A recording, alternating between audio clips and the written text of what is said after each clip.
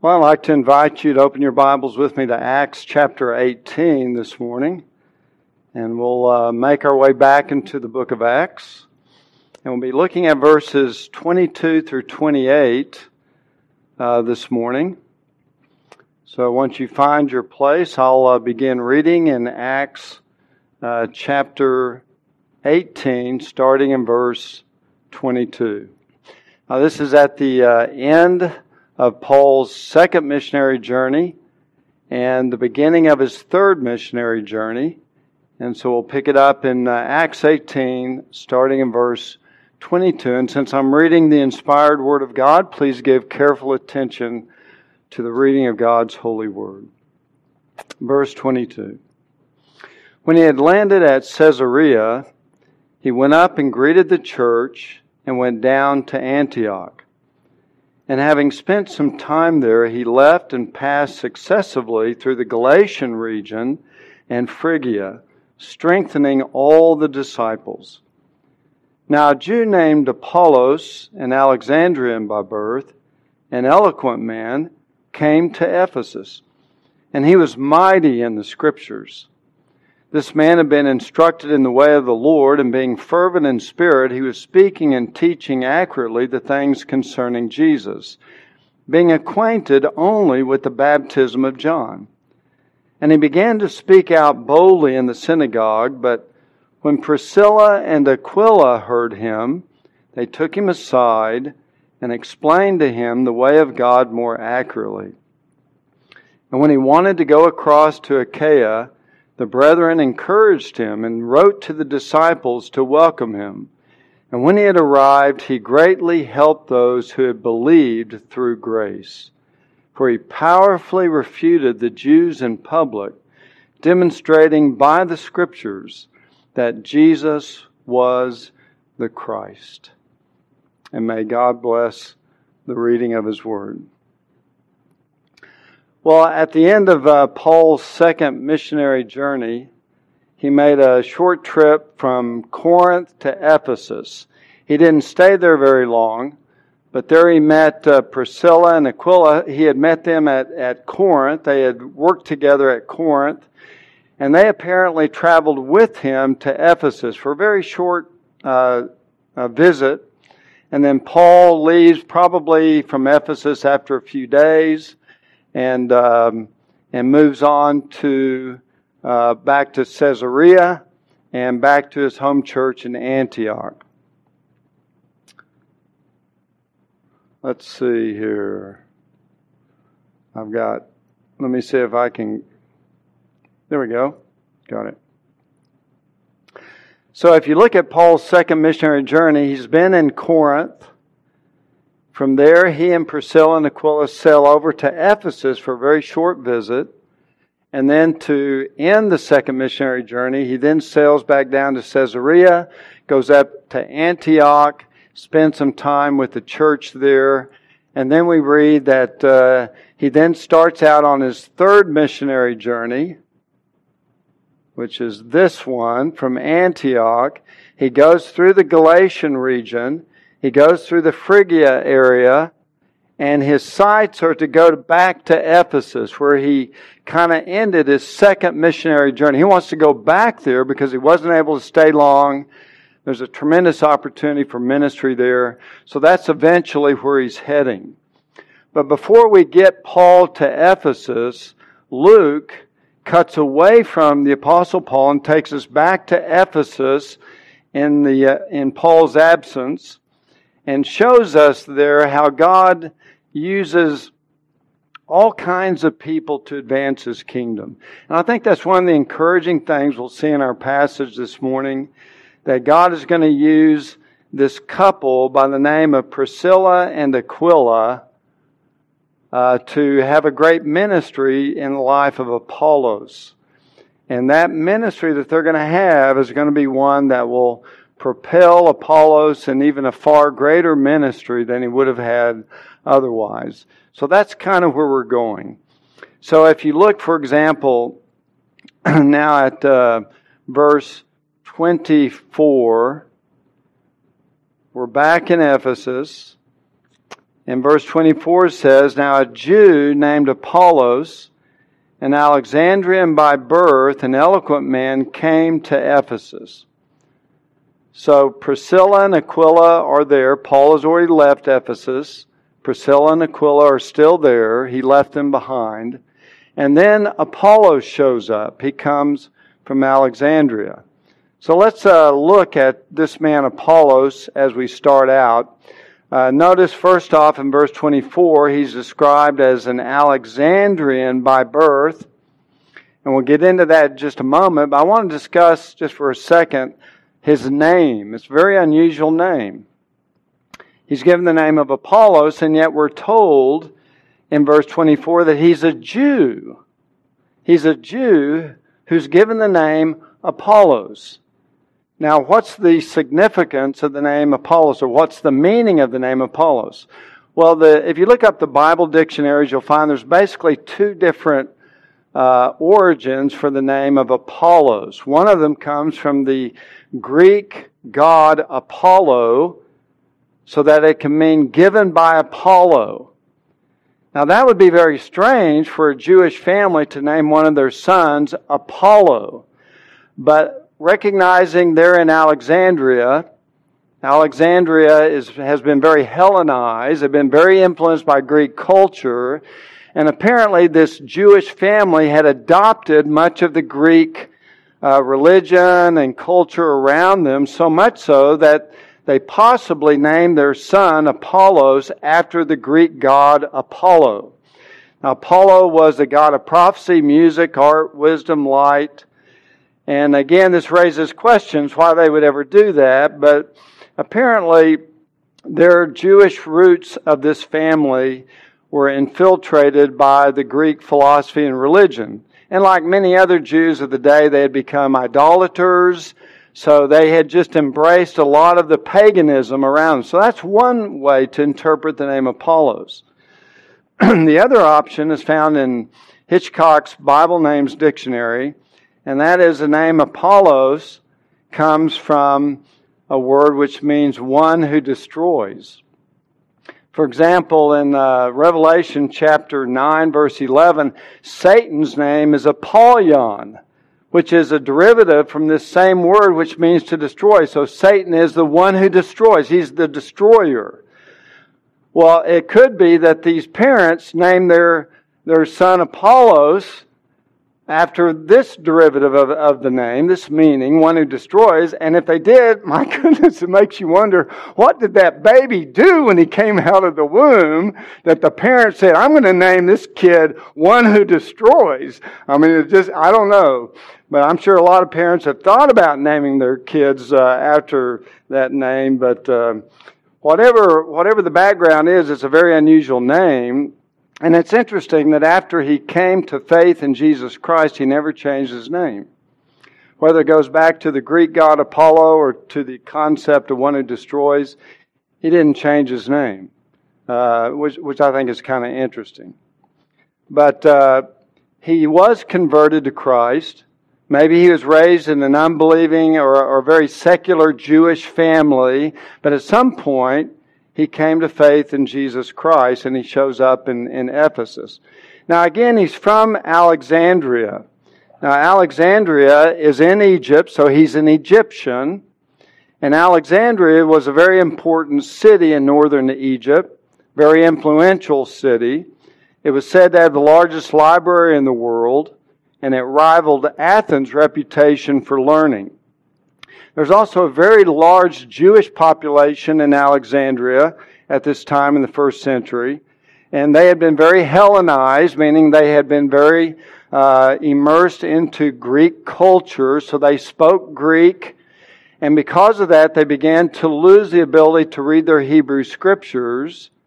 And so about 200 AD in Alexandria, a bunch of the Jews came together and they translated the Hebrew Old Testament into the Greek language. And we refer to that as the Septuagint. And this became the dominant translation among the Jews in Greek cultures. And it kind of became like their New King James Version. They couldn't really speak or read Hebrew because they've been immersed for generations. in this Greek culture. So they now have their Bible in Greek, and that's the Bible they used in the synagogues. Alexandria was also the place where the first century Jewish Hellenistic scholar Philo arose to prominence. He advanced a hermeneutic that used allegory to try to harmonize Greek philosophy with the Hebrew Scriptures. Not a good hermeneutic, but Philo was very renowned. He had a great influence. Some of the early church fathers were influenced by his approach to interpreting the Scriptures. The gospel first came to Alexandria on the day or after Pentecost, because we're told in Acts chapter 2 that some of the Jews in Jerusalem at Pentecost had come from Egypt and Libya and Cyrene. And these are other parts of Africa. So they were all there in Jerusalem, some of them from Egypt, so they would have been there from Alexandria. So Pentecost, Holy Spirit was poured out upon the disciples. They preached. Thousands got saved. Some of them brought the gospel back to their hometown, and no doubt that's how the gospel originally went to Alexandria. There was a lot they didn't understand about the gospel, but at least they heard it and they held it in a very infantile way, we could say. But that's probably how the gospel first came back there, and possibly that through that means Apollos eventually heard the gospel and was converted. So back to Apollos, our description of him. In verse 24, he's from Alexandria by birth.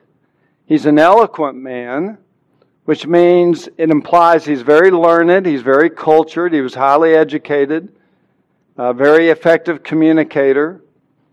Next, we're told that he was mighty in the Scriptures. That would be in the Septuagint. That would have been the Bible that the Jews had in their synagogue. So he was mighty in the Scriptures, meaning he was very capable, he was very competent, he rightly understood it, he was a good workman, he was one who was powerful and skillful in the use of the Old Testament. He was a scholar, he was mighty in the Scriptures. This is the same word, by the way, that's used for Moses, who is a man of might in words, or power in words. It's also used of Christ in Luke 24. The two disciples on the way back from Emmaus, when they were visiting with Christ on the way to Emmaus, they spoke of a prophet mighty in deed and word, referring to Jesus. So this is a word that's used of Apollos. So he was a man very competent, very skillful in the use of Scripture. And then we're told in verse 25 that he had been instructed in the way of the Lord. And the way of the Lord probably, refers to the basics of the Lord, which would be referring to Christ. So he did understand the very basics of the gospel, some of it, but he will have deficiencies in his understanding.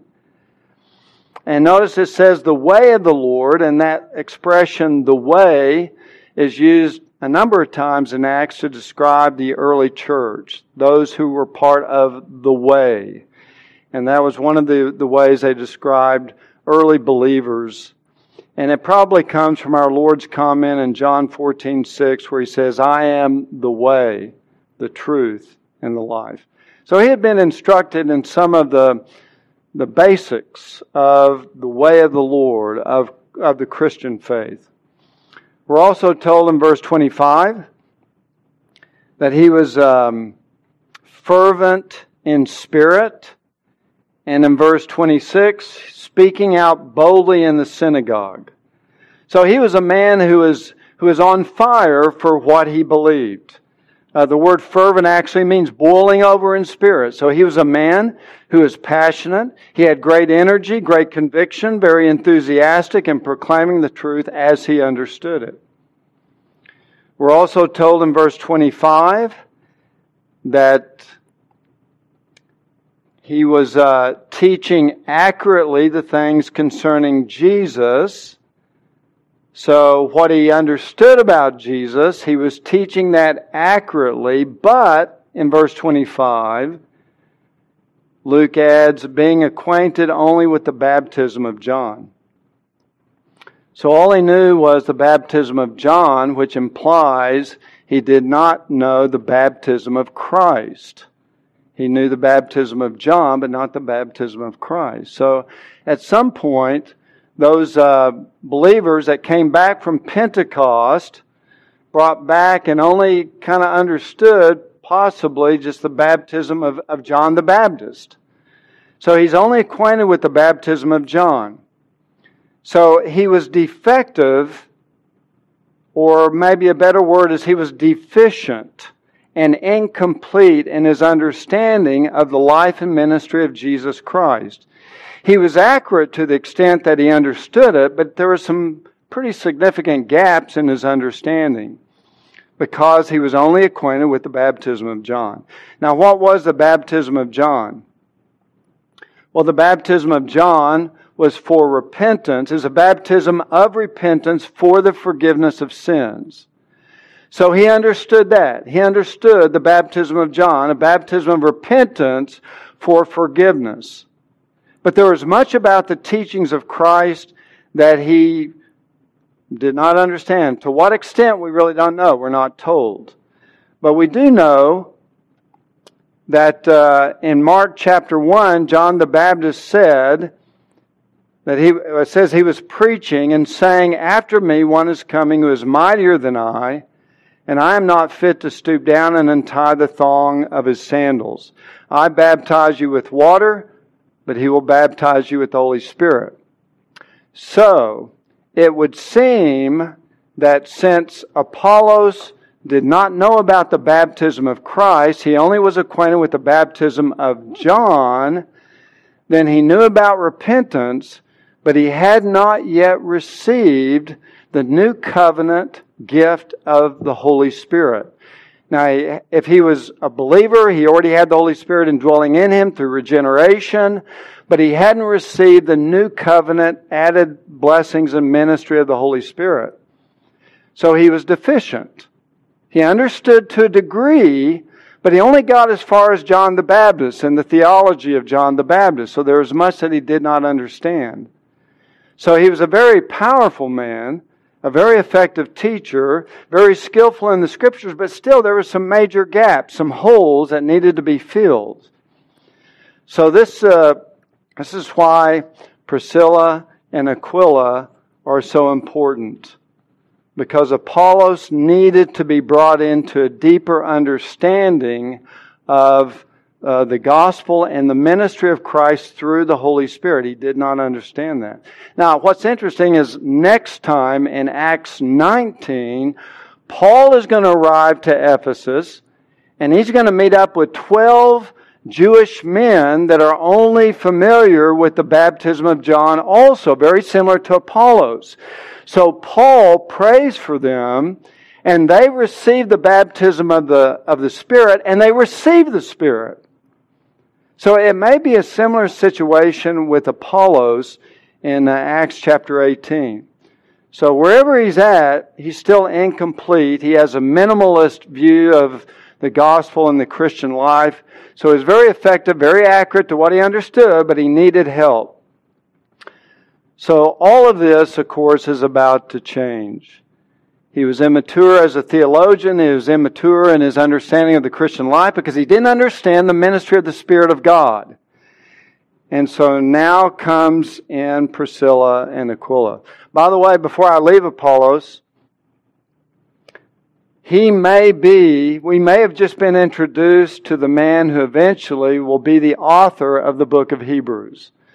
And this was Martin Luther was the first to suggest that the author of the book of Hebrews, which no one really knows who wrote the book, but that Apollos was the one who did it. That was Martin Luther's suggestion.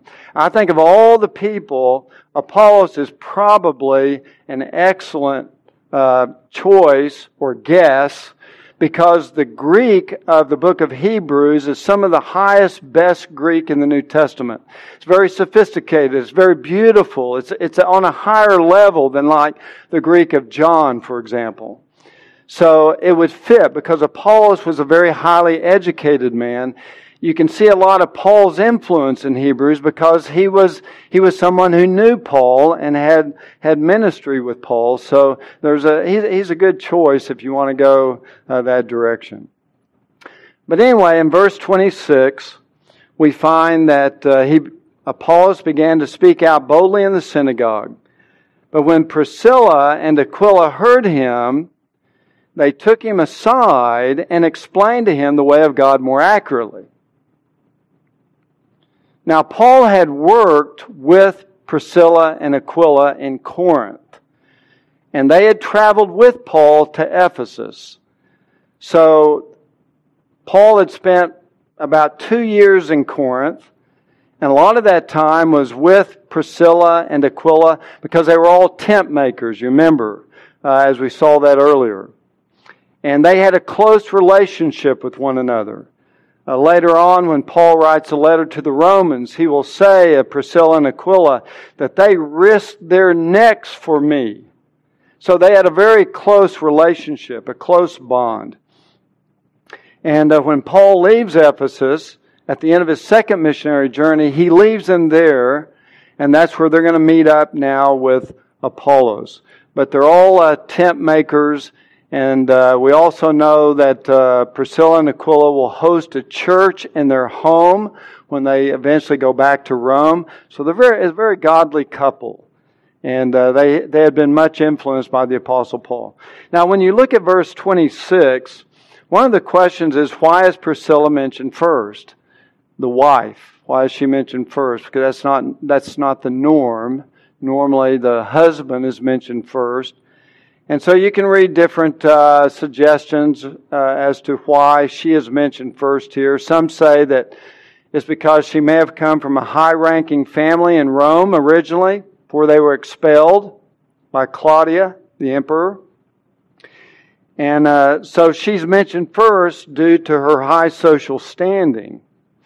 The problem with that explanation is that I don't know if Luke would have endorsed that cultural hierarchy, knowing that we're all one in Christ, and that he's giving preference to her by mentioning her first because she's of a higher social status, when that doesn't mean anything within the body of Christ. I'm not persuaded that that's the best way to understand that. I think Luke understood that God is no respecter of persons, and he would be violating the norm of putting the husband first, and I don't think he would do that because of that reason.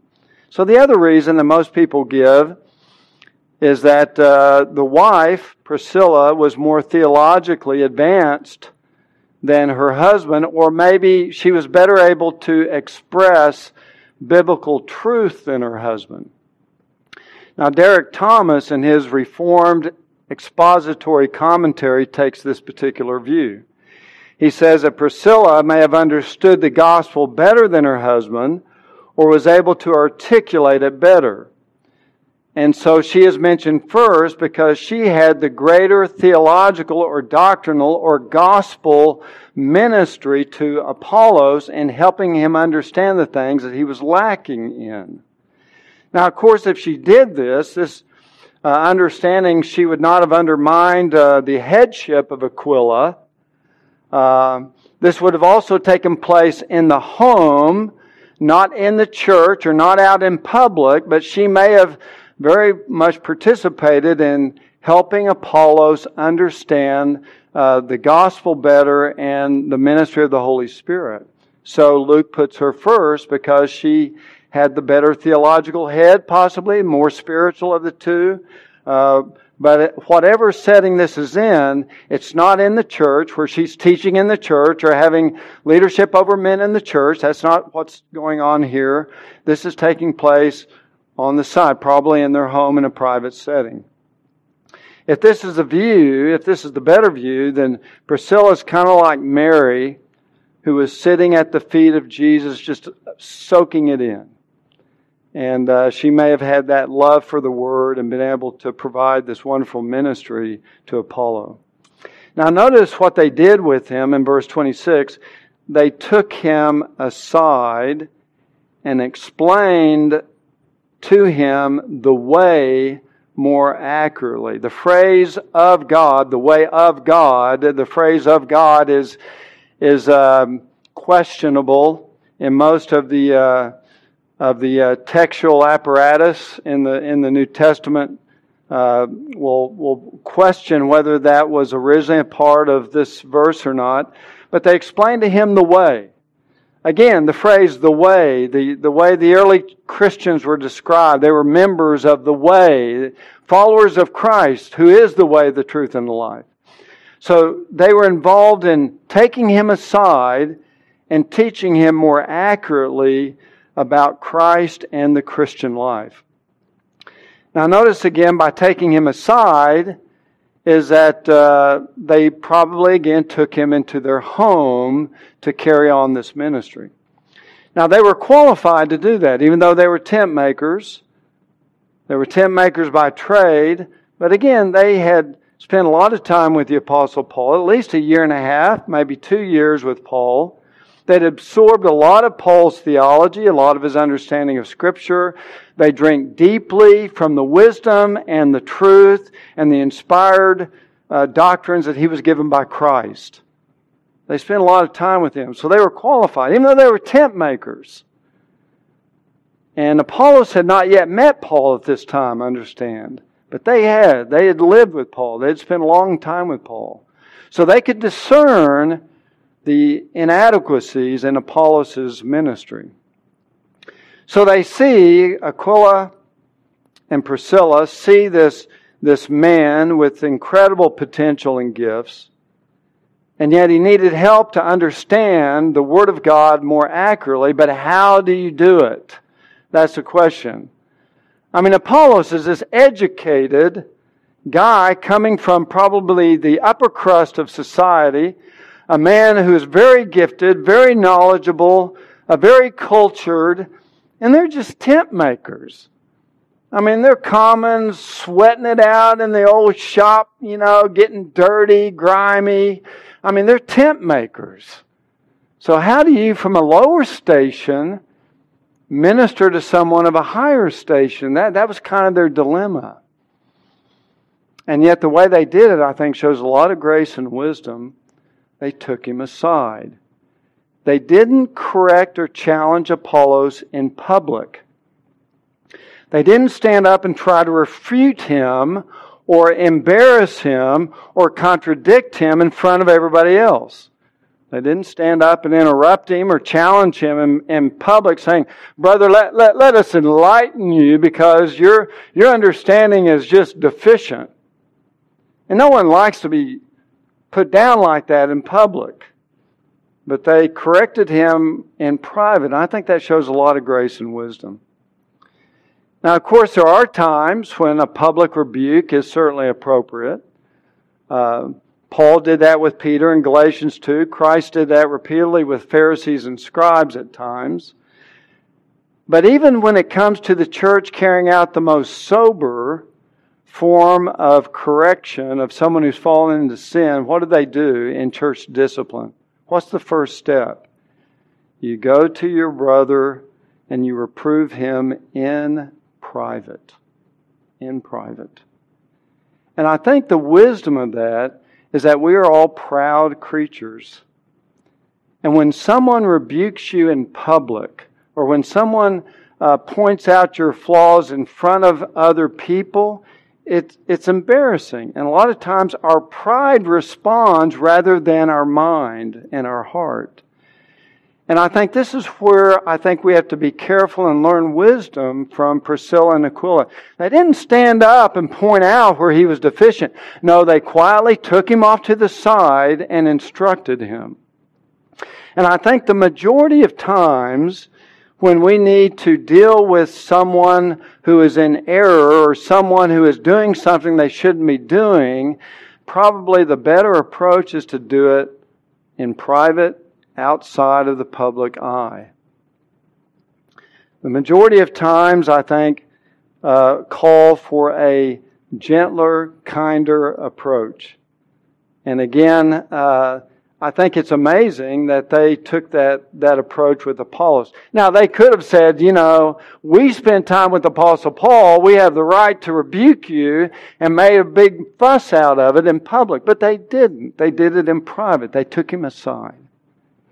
And I think this shows a lot of godly wisdom. In fact, if you need God's wisdom in the use of your tongue, you need to be sure and read and meditate on Proverbs 15 and 16. A couple of excerpts from there. Proverbs 15 verse 2. The tongue of the wise makes knowledge acceptable. 16:21. Sweetness of speech increases persuasiveness. 16:24. Pleasant words are a honeycomb, sweet to the soul and healing to the bones. Well, you don't make knowledge acceptable a lot of times by just confronting someone and rebuking them and exposing them or shaming them or ridiculing them in public. Proverbs 15:1 says, a gentle answer turns away wrath, but a harsh word stirs up anger. You want to stir up anger? Use a harsh word. And then do it in public. Do it in front of other people. And you're not going to get the response that you hoped to receive. Now, all of these, of course, these godly qualities and proverbs are reflected in the Lord Jesus Christ. He was known for his humility and his gentleness. Now, there are some times when he did rebuke openly and severely. But the Beatitudes speak and reflect his character and also the character he wants in us. Blessed are the meek. Blessed are the poor in spirit. Blessed are the peacemakers. These are the kinds of qualities that exhibit the character of Christ that he wants to be fashioned within us as well. The New Testament says that Christ, that a battered reed he would not break, and a smoldering wick he would not put out. He says, I am gentle and humble of heart. And so I think what we see in Priscilla and Aquila is very much a Christ-likeness, a humility, a gentleness. To not embarrass Apollos in front of the people, but to take him aside and to deal with it. Now there's an application of this, since we've all been sheltering in place for many weeks. Families are congested more at home, and there's great blessings to that we've experienced.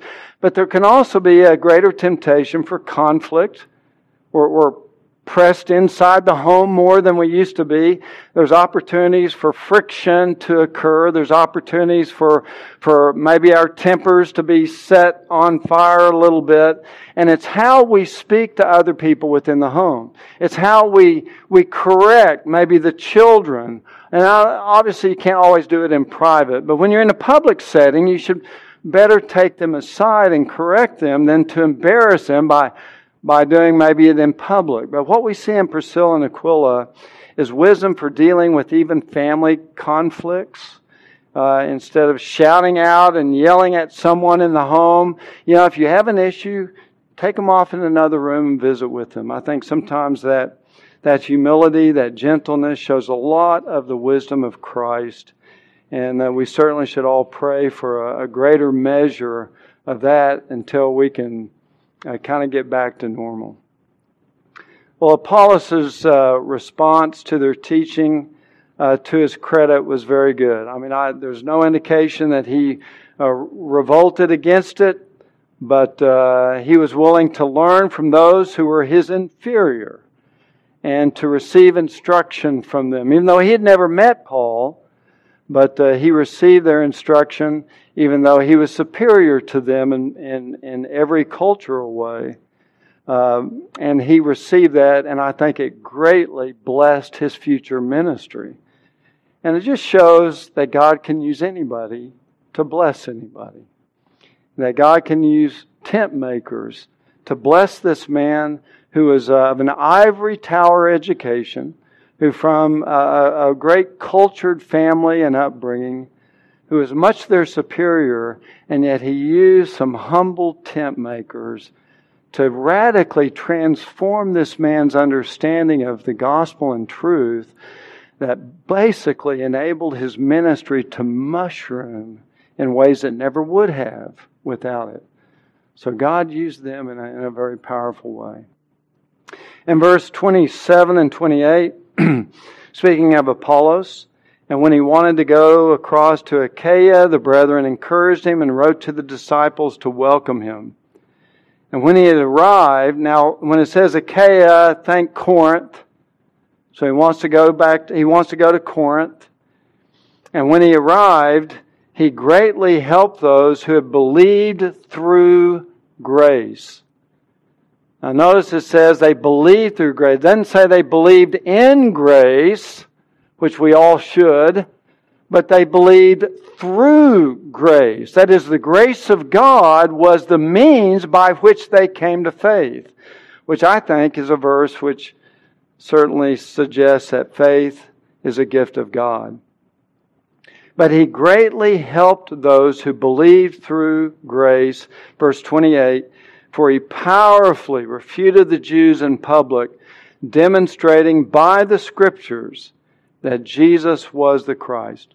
See, as a result of Priscilla and Aquila's ministry with Apollos, he had a deeper, better, more accurate understanding of the gospel of Christ and the Christian life, the ministry of the Holy Spirit. So now he was of much usefulness in the hands of God when he finally went to Corinth. So the ministry of Priscilla and Aquila bore great fruit in this man's life, and he went on to have a tremendous ministry in Corinth. Now, Paul and Apollos certainly became close co-workers in the ministry. In 1 Corinthians chapters 1 through 4, they were both so blessed in their ministry at Corinth that there were some divisions that began to arise within the church. Some were followers of Apollos, some were followers of Paul, and Paul had to kind of rebuke them for that spirit. But Paul had a great esteem for Apollos and spoke highly of him. And obviously God used Apollos and Paul mightily in the church of Corinth. Well, by way of application from this, I'd like to make basically two applications. The first one that we see from Apollos is that knowledge is not enough. In being useful to Christ in the ministry, knowledge is not enough. Learning is important. Knowledge is important. I will never undermine the importance of knowledge. We all need more of it. But knowledge in and of itself is not enough. Learning and even fervency are good, but in themselves they're not enough without godly Christian character along with it. J.I. Packer in the book Knowing God, the women's Bible studies, working through that, says people, or they've been on leave, they'll start up again, Lord willing, soon. But people can have much knowledge about Christ, Packer says, but little knowledge of Christ. Meaning that they can have a lot of intellectual knowledge, but very little practical grace and power in their walk with the Lord. And when there's little fruit of the Holy Spirit, little walking by the Spirit, showing the humility and grace of the Spirit, then there can be serious deficiencies. Now, Apollos had much knowledge, and he had much fervor, and he knew a little bit about Christ. But he didn't know about the baptism of Christ. He possibly didn't even have the new covenant gift of the Holy Spirit himself, because he did not know about the baptism of Christ, or the baptism of the Spirit, which Christ does. So he was lacking in that. As gifted as he was, as knowledgeable as he was, his ministry was deficient because he lacked the understanding of the ministry of the Holy Spirit and the power of the Spirit in his life. And thank God for Priscilla and Aquila. And that really brings me to the second application. And that is, thank God that the Lord uses all kinds of people in the church to build His kingdom. He uses Apollos, men of great education, men of great talents and abilities and insight. He uses men like the Apostle Paul. He uses people like Priscilla and Aquila. He uses all kinds of people. Each one has their own God-given set of gifts and talents, each ministering in their own way to build up the body of Christ. God uses everybody. That means He can use you. He can use me. And you may think that, you're not blessed with great talents or great gifts. Few people are. And you may think that you don't have much to offer the Lord. I'm just kind of an average person. I don't have any great abilities or any great skills. And you may think of yourself like that little boy did on the side of the mountain near the Sea of Galilee, when there were over 5,000 men gathered, and Christ's desire was to feed the people, and they found this little boy. And all he had was 5 loaves and 2 fish. Well, what is that? This is totally inadequate. This can't meet the need. My abilities are so small, they're so tiny, that they won't do anybody any good. But see, if you do what the little boy did, and you put your skills, your talents, your resources, as small as they may be, into the hands of the Master, then He can do great and glorious things with them. Even if you're a humble tent maker, and you're not good at business, and you're not good with numbers, and you're not good in this, and you're not good in that, and you're just very average all the way across the board, all you know how to do is take a needle and try to stitch 2 things together. That's about all you can do is make tents.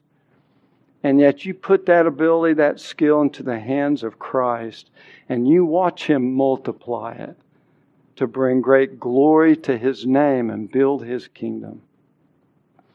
On one level, Priscilla and Aquila as tent makers were not anything special. They didn't have anything great to contribute to the kingdom of God.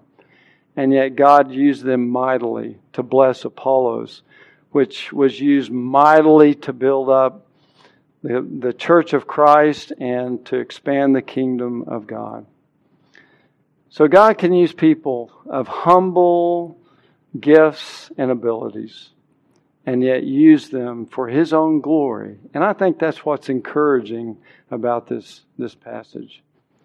James Montgomery Boyce, in his commentary, told a wonderful story to illustrate this. And it comes from back in the days of the 16th century of the Reformation in England. And you have a man by the name of Hugh Latimer. And Hugh Latimer, for the first 30 years of his life, was a zealous Roman Catholic. In his own words, he was an obstinate papist. And when Latimer was ordained as a priest in the church, received his Bachelor of Divinity, he had to preach a sermon. And his whole sermon was lambasting Philip Melanchthon, who is Martin Luther's right-hand man in the Reformation in Germany. That's how much he hated the Protestant Reformation.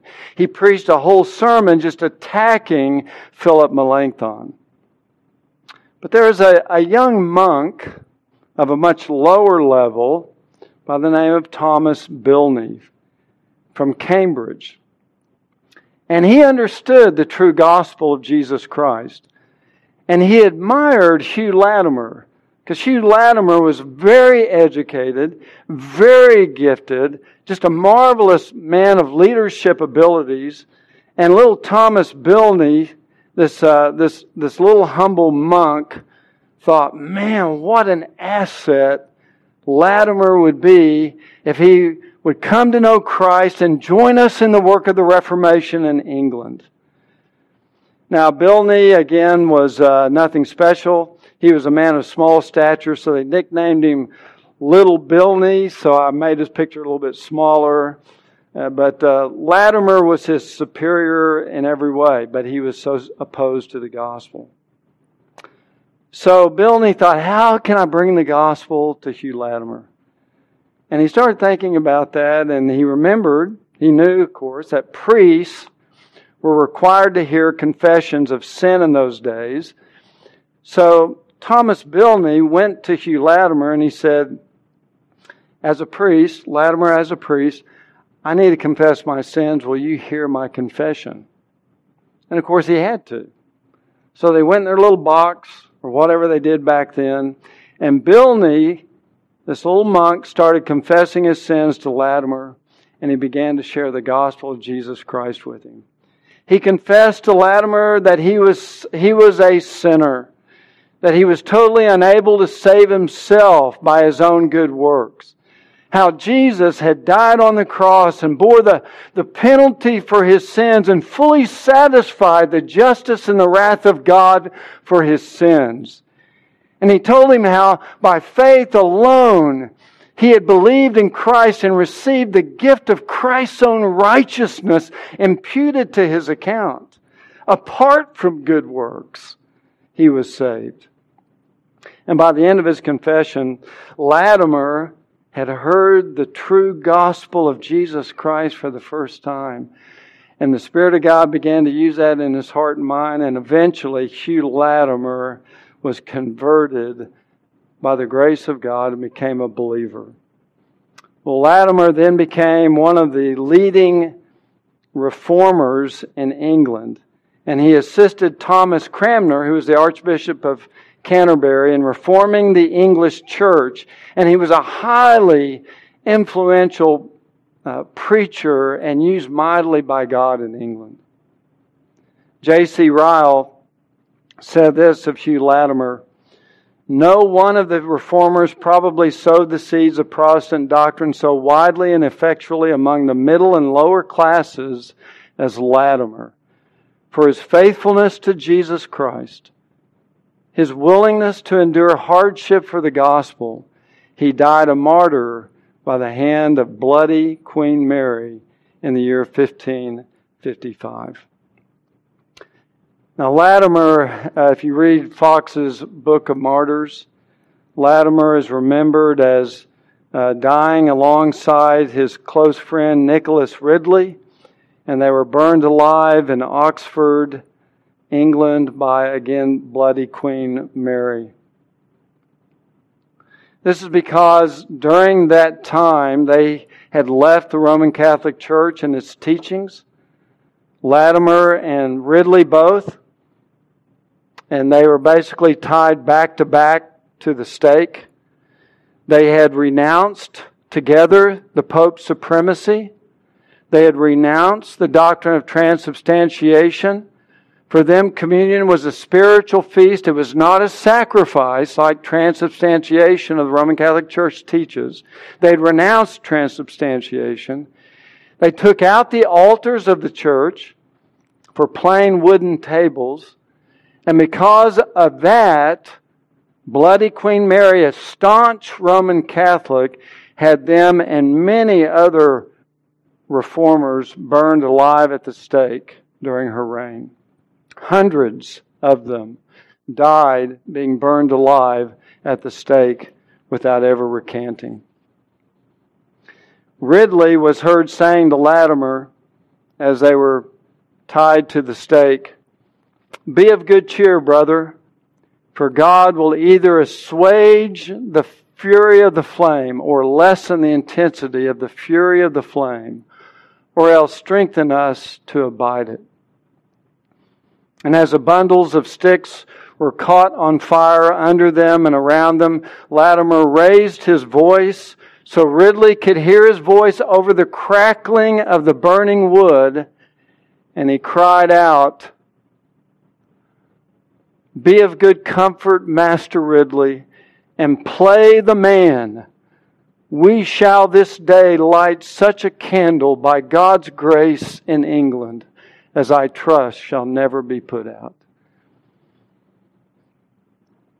And this phenomenal ministry, this phenomenal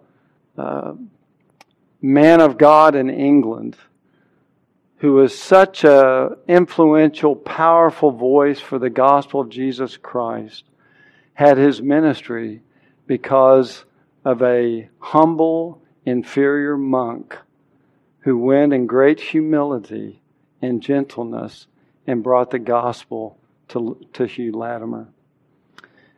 God heard Latimer's request that this day they will light such a candle by God's grace in England as that I trust shall never be put out. God heard that prayer. 3 years later, bloody Queen Mary died and Elizabeth became queen. Elizabeth was a Protestant queen. And the candle that was lit in the flames of their martyrdom flamed up into a mighty torch for the gospel of Christ. What we see in Acts chapter 18 and also in the life of Hugh Latimer is how God can use anybody to build up and advance His kingdom. He can use humble tent makers like Priscilla and Aquila, vessels who offer their abilities, though they may be small and humble and lowly. They offer them up into the hands of the Master and watch Him use them for His glory and for His honor. He used Thomas Bilney in the conversion of Hugh Latimer, which just brought tremendous blessings of the gospel into England. And so that we can be encouraged that God can use all kinds of people to build up His kingdom. So don't ever underestimate God's ability to use you. Regardless of how many blessings or gifts or skills or abilities you might have or not have, God can still use you mightily for His cause. Just take your gifts with a humble heart, offer them to the Lord. Because God is pleased and God brings glory to Himself by using some people like Apollos and some people like Priscilla and Aquila. Some people of high station, some people of low station, and people in between. God uses blue-collar workers and white-collar workers and no-collar workers. He can use anybody, which encourages us that He can use us. If you look at Oxford, England, if you walk down Broad Street, right in the middle of the street, you find this basically marker, because this is where Hugh Latimer and this is where Nicholas Ridley were burned alive. This is the marker of where their martyrdom took place. And now people just walk by it and they don't even know what in the world that cross is doing in the middle of the road in Oxford. And yet those of us who understand can draw encouragement from that. Because the grace and the ministry of those men, particularly in the life of Hugh Latimer, was propelled forward by the ministry of those who were humble and lowly. And so God can use our lives in tremendous ways. So whatever you are, whatever you have, I think like that little boy, we need to offer it to Christ, place it in His hands, ask Him to use it, to multiply it for His kingdom, for His glory, and know that He will use it in the way that He seems best. So again, God uses all kinds of people to build His kingdom. So He can use you and He can use me as well. Well, let's close in a word of prayer. Our Father, we do thank You, Lord, that we can learn of the ministry of Priscilla and Aquila and just how they were able to bring greater truth and light into the mind and the heart of Apollos. Possibly even the means of him receiving the baptism of Christ, the baptism of the Holy Spirit, which would have launched him in a tremendous, fruitful, profitable ministry, not only in Ephesus, but later in Corinth as well. And Father, we thank You for the encouragement that You do use people just like us for Your glory and Your kingdom. So Lord, give us a greater thirst to be a part of that work, a greater desire to want to have our gifts, our abilities, whether they be small or great, but to be useful for Your glory, for the advancement of Your kingdom. Oh God, use us too. For we ask it in Jesus' name. Amen.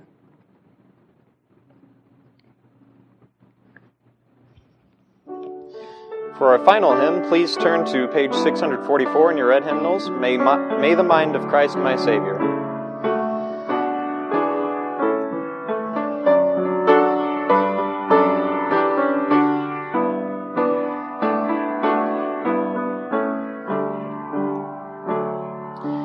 May the mind of Christ my Savior live in me from day to day, by His love and power controlling all I do and say.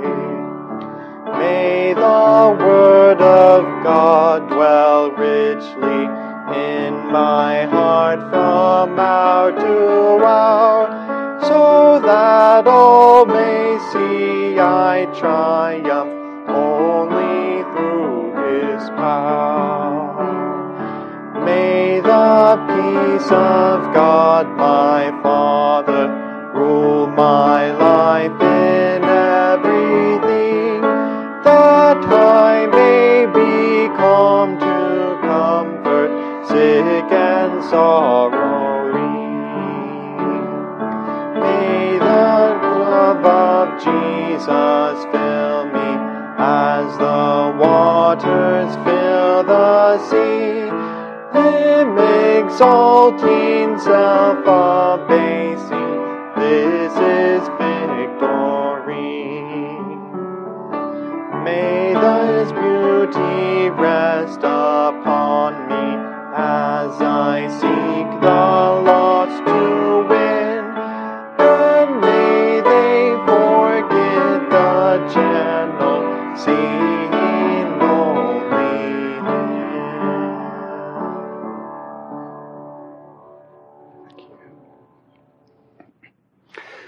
And now may our God of grace empower us to be like the Lord Jesus in all of His humility and all of His gentleness, that we might be useful to the Master in His hands and prepared for every good work.